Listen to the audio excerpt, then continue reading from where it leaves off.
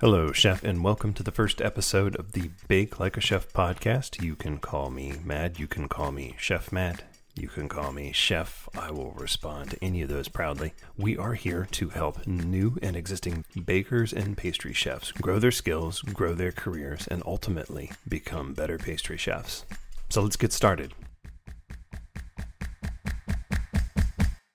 So I wanted to quickly run you through why we're here, why I'm here providing this for you, and what to expect out of this podcast and everything that it supports.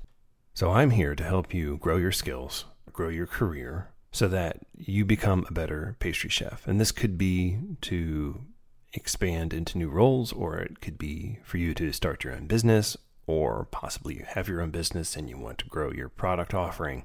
Regardless of what it is, I'm here to help you pick up new skills or improve existing skills that will help you become a better pastry chef and achieve your goals. The other reason I'm here is that culinary training is expensive, and it doesn't seem like a tremendous amount of money. It doesn't seem like an impossible amount of money until you think about the wages you earn as a professional pastry chef. Whether saving ahead of time or paying off a student loan, it is nearly impossible to pay for culinary school with the wages you earn in the profession. There are very few that make it to that point. And so I'm here doing everything I can to provide this so that you don't have to incur that expense. So just a little bit about me. I got started baking when I was probably about 10 years old, and it was mostly because I really enjoyed sweets. And though we had them around the house occasionally in the form of like purchased cookies and muffins and pastries, I really enjoyed them, and so I learned to make them. And I was fortunate in that we generally had everything that you needed to make pastry at home. And this means I failed a lot. As a 10-year-old, I failed a lot, but I kept trying, because in failing, you learn how not to do things, but you also learn how what you did impacts a final product. So we always had, let's see if we can do this, flour, milk, butter, or some sort of fat like Crisco, eggs, oftentimes a packet of yeast, sugar, things of that nature around, and additional ingredients like vanilla, cocoa powder, baking soda, baking powder. We always had those around, so it made it easy to get into baking. We also had something that my mother had left over from probably the 70s or 80s, which were these subscription recipe cards where you had this beautiful picture on the front and formulas on the back. And I remember really enjoying going through those because they were really interesting. They were all staged very interestingly, like they would put the food in context and take a nice photo of it printed on the front. So it was inspiring in many ways. And you can see me 10 years old living from a 10-year-old's perspective in the middle of nowhere, because I couldn't get anywhere on my own based on where we lived, looking through those cards and needing to engage and make things, and I would do just that. And so I got started fairly early. And I remember, when I was 10, I was probably making scrambled eggs and things like that. But also I would make things like chew dough. And maybe I would get instant pudding and fill the chew dough, but I made the chew dough. And, you get positive reinforcement for that sort of activity when you're 10 years old. Everyone's surprised and they appreciate it.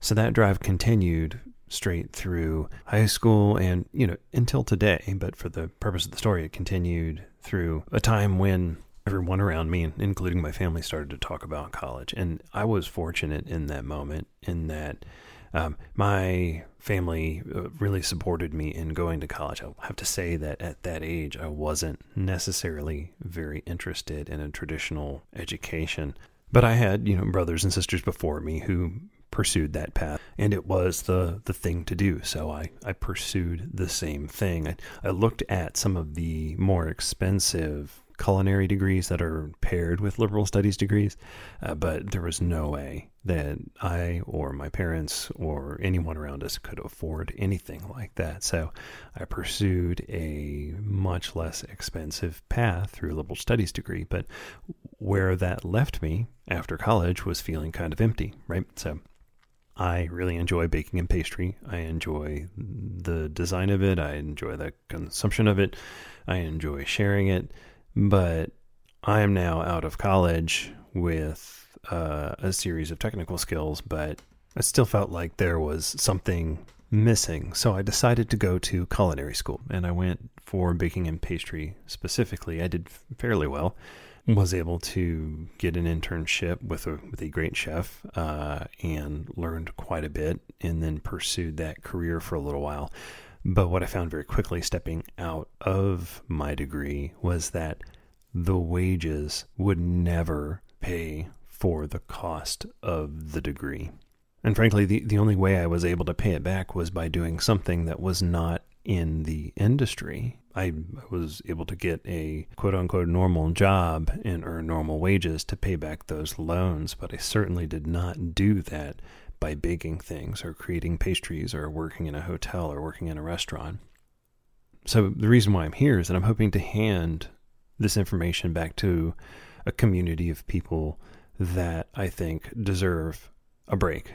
That this information is commonly accessible, it is age old, and as much of it as I can get out there and provide it to you, someone who's passionate about pastry and wants to learn, the better off I'll be, the better off you'll be, because it will hopefully help prevent you, as we grow together and we explore, it'll prevent you from having to spend a tremendous amount of money on culinary school. So my hope is that you are looking at the world you are in, and you're driven by your passion for pastry, and you commit to working on your skills each day, because you're not going to make it through the work that's required in learning the art of baking and pastry without a passion for what you're doing and a passion for the people that you're serving.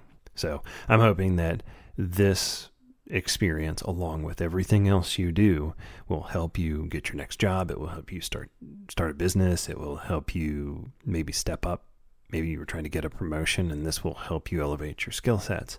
But I want to support you in making those steps into your next role or into your next set of responsibilities, while also leaving you in a place where you can pay your bills and you won't be unnecessarily stressed about life. Frankly, life will bring you plenty of challenges. You do not need to bring extra challenges on yourself. So you may be saying to yourself, why a podcast? Why spoken word as a means of teaching this? You know, in an area where your skills and your work is highly dependent on sight, smell, touch, taste, and some sound, why a podcast? So my hope is to support you on all fronts. And the thing I love about a podcast is that I can tell you a story, you can hear the story, you can listen to the information I'm providing, and maybe it provides new ideas, a quick walkthrough of those ideas, why they're valuable. You can imagine what's happening. You can compare it to your current experience. You can think about how you might use it. It gets into some exercises of visioning or imagining the process, and I'll go through that in a future episode. But you can hear about it and absorb it, because a part of the way we learn is that we experience something, and over time we make sense of it. And so my hope is that you'll listen to this, and when you have time after that, you can continue learning about it. So maybe one day we speak about bread, and you can shortly thereafter, when you have better access, maybe you watch some more videos, maybe you look through recipe cards or formula cards, you look through your cookbooks, you do your own research, you talk to people, you get opinions about techniques, and you grow that understanding. And then you go do the work. And I'll say that that's the most important part, is that you go and try and retry the techniques so that you can learn from your successes and failures. But my hope is that this becomes one of your early steps in your cycle where you're you're exploring again. So maybe you baked a loaf of bread yesterday and you're feeling uncomfortable, and you come back to the autolysis episode and you listen to it and you say, oh, well, this gives me new ideas about how I'm going to approach this. And that's what's great about the podcast. It affords you an opportunity to listen when you have time. You don't have to look at a video. You don't have to read a book. You can do this while you're on the bus, staring out the window, driving to work, waiting for someone or something. You can listen in. Maybe you're making breakfast in the morning. You can listen while you're doing that. When you come back to another space, maybe in the evening you're sitting down, you can then look up videos on your phone, or maybe that is just the piece of information you need that you listen to during breakfast, and then you can come back to it and try to make that thing again. So that's my hope, is that this can serve as an initial step toward your goals of learning new concepts. And it's great because you can learn while doing other things. So what you'll see as a common thread through a lot of these podcasts is that I will try to show you opportunities where you can go and do.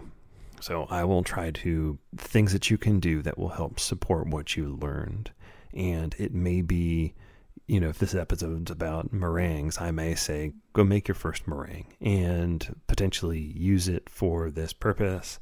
And when you're done, take a few photos and go to our social media channels, post them, maybe have a hashtag #myfirstmeringue so we can all see it and you share it with the world. So really just to get you out there and to get you to do the work necessary to learn. But I won't do that today. So what I'm going to ask of you today is to simply commit. If you want to be a better baker, a better pastry chef, commit to your own growth. That means learning, consuming information, and sharing with your community. Do all that you can to absorb the information here, and then put that information into practice. One other thing I'll ask you to do today is subscribe to the podcast. So go to your favorite podcast application, look for the Bake Like a Chef podcast with the little circular rubber spatula icon, and hit subscribe. Once you're there, listen every week. Let me know of your progress. I will give you prompts to do that again. I'll give you a prompt, depending on the episode, to show off your work or show off your progress, but definitely listen and definitely do. The key here is to practice the things you learn to grow the skills you need to grow to become a better pastry chef. So that's all for the first episode of the Bake Like a Chef podcast. Keep baking, keep pushing. We'll see you soon.